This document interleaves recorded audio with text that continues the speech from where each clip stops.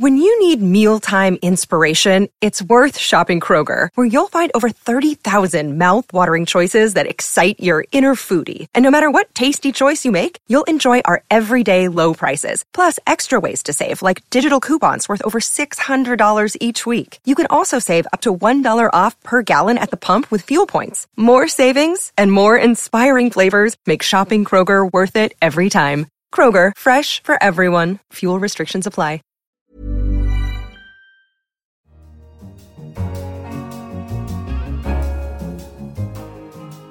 Hello, I'm Helen Joyce, the finance editor of The Economist. Welcome to Money Talks.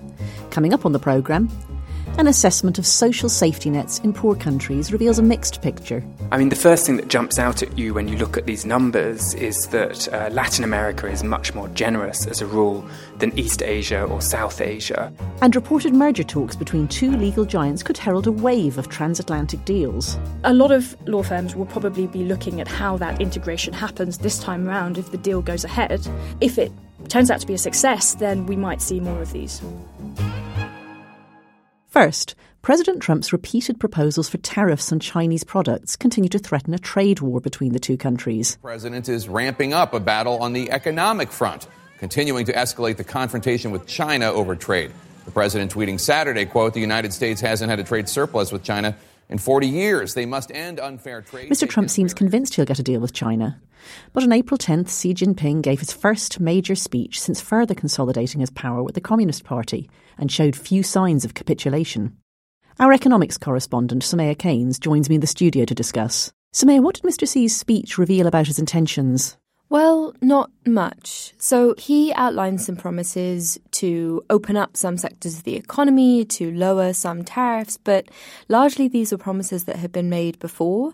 So it wasn't the Chinese folding in response to pressure from the Americans. They seem to be, for now, holding their cards to their chest. And to be honest, that's a fairly reasonable strategy, given that last Friday there was a Chinese statement saying that they weren't having intensive negotiations at the moment. So why would you give up something before you've had those intensive negotiations? Can you tell us a bit more about the specific complaints that America has? There's one theory out there that essentially all Donald Trump is interested in is some kind of deal that he can sell to his base.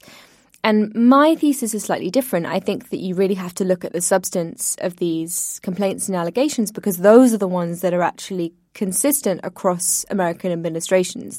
And so if you read through the legal document, this big 301 investigation, which is the thing that gives Donald Trump the legal authority to threaten these tariffs in America, there's a variety of different complaints. One concerns a bit of Chinese law that they say is discriminating against foreign firms. And they've launched an official dispute about that at the World Trade Organization. And really, in the grand scheme of things, that's a fairly straightforward disagreement to resolve. The Chinese will go through with the case, and if they lose, then either they will change the law or they'll be hit with some kind of retaliation. But it will happen within a system. There's something you can identify and that the Chinese could change. The other allegations are much bigger and fuzzier and just fundamentally difficult to enforce. So one is this accusation that when American companies enter into joint ventures with Chinese companies, which is this requirement in some sectors, even though the written rules don't require them to hand over their technology, unwritten rules, verbal agreements, pressure from local Chinese officials is somehow forcing them to hand over, the crown jewels of the American economy, their intellectual property. The Chinese have promised on multiple occasions that they will not do this. But fundamentally, the problem with enforcing an unwritten rule is that it is unwritten. The other claims that America makes are even bigger. So they are essentially against China's industrial policy. So China wants to get rich, and its strategy of doing this has been to entice foreign companies and essentially try and get their technology, because that's the thing that will allow them to leapfrog and, catch up to American levels of prosperity. So the Americans are just very suspicious. A large chunk of this report, this investigation, focuses on the investment that Chinese companies are making into America. So they're claiming that in some cases, the Chinese are paying too much for technology in America. That's a really weird allegation, complaining that other people are paying you too much for something. Yeah, and I think this fits into this sort of grand narrative, which is that the Americans don't want the Chinese to catch up on their dime. Their problem with all these purchases of American technology is that they're not market-based. So they say that the Chinese state is behind these purchases. So they're competing with American buyers who don't have such state support. And so those transactions aren't occurring in a free market. And that's what they object to. This sounds like a really fundamental difference, both of philosophy on the two sides and also of strategy. Is there a way out of this? I'm fairly pessimistic. I think that the allegations made in this report just strike at the heart of the Chinese strategy to get rich. What the Americans see as this kind of unfair theft, the Chinese see as their way of lifting millions and millions of people out of poverty. When they joined the World Trade Organization, they gave up some policy levers and they see themselves as sort of nimbly taking advantage of the few levers that they have left to get rich. Soumaya Keynes, thank you. Next up, developed countries generally have social safety nets that alleviate poverty and support poorer members of society. A new report for the World Bank looks at social safety nets in the developing world and how they vary. Our emerging markets editor, Simon Cox, has been reporting on this for our issue this week. He joins us on the line from a conference hall in China to discuss. Simon, first, what is a social safety net? Well, typically they will take the form of either a cash transfer, perhaps a public works program, perhaps something like free school meals for children. The key to a safety net is that it's usually something you get regardless of whether you've contributed to it or not. So it's not like an insurance program.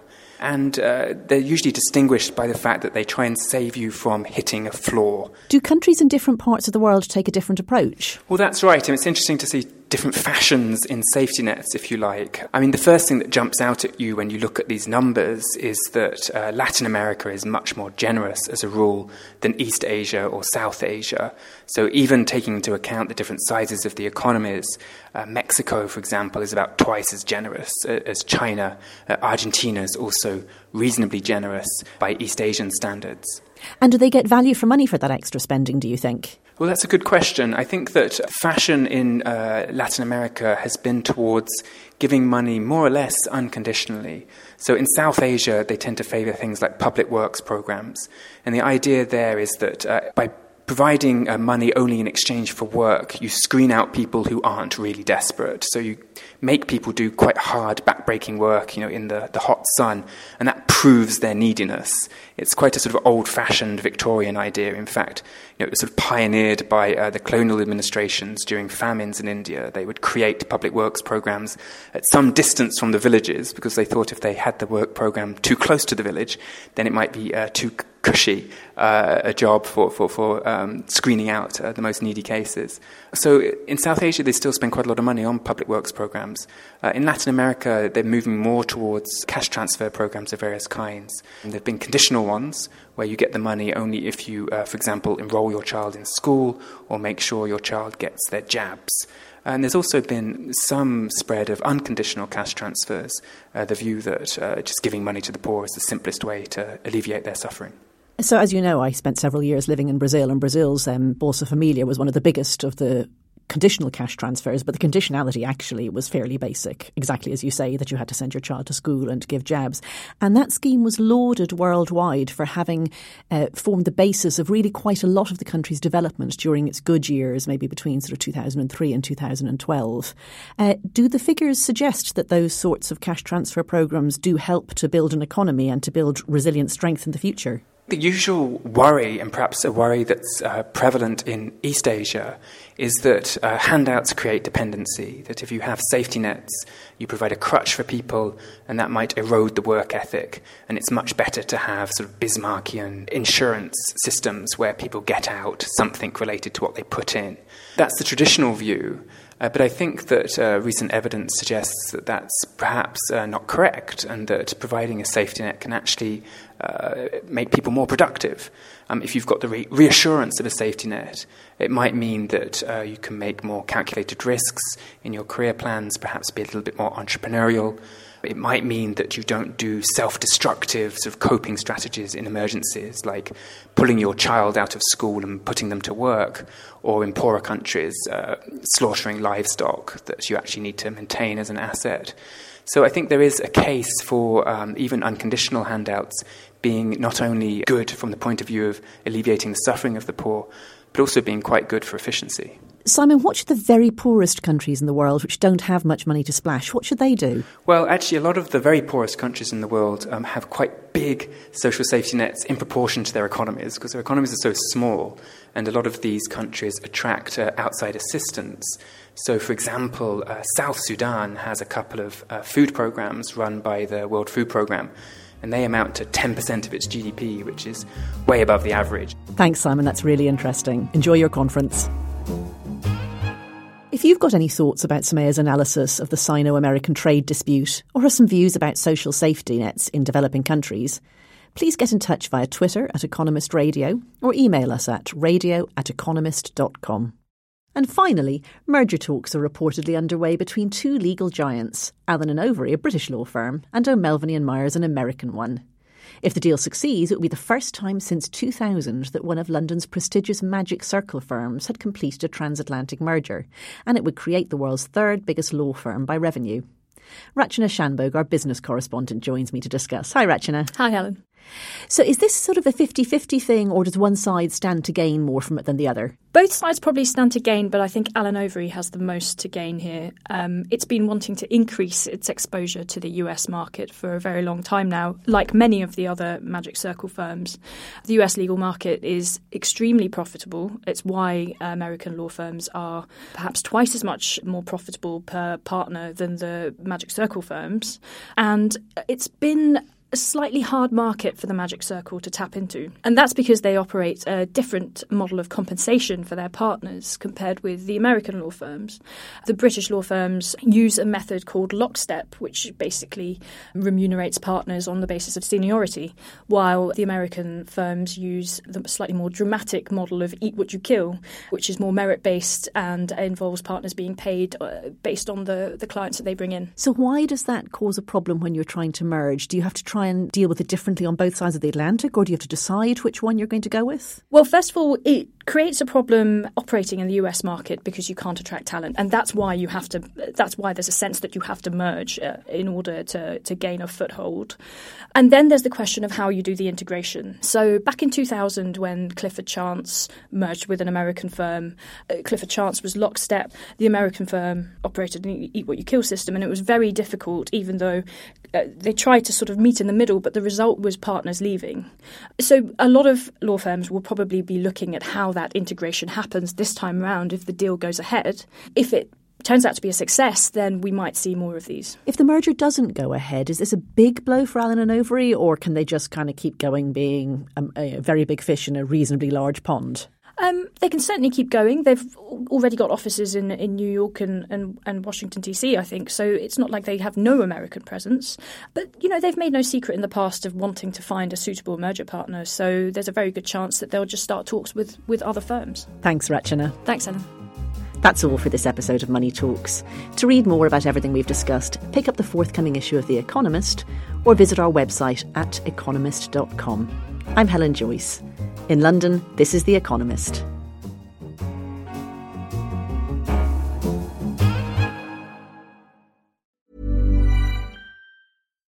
When you need mealtime inspiration, it's worth shopping Kroger, where you'll find over 30,000 mouth-watering choices that excite your inner foodie. And no matter what tasty choice you make, you'll enjoy our everyday low prices, plus extra ways to save, like digital coupons worth over $600 each week. You can also save up to $1 off per gallon at the pump with fuel points. More savings and more inspiring flavors make shopping Kroger worth it every time. Kroger, fresh for everyone. Fuel restrictions apply.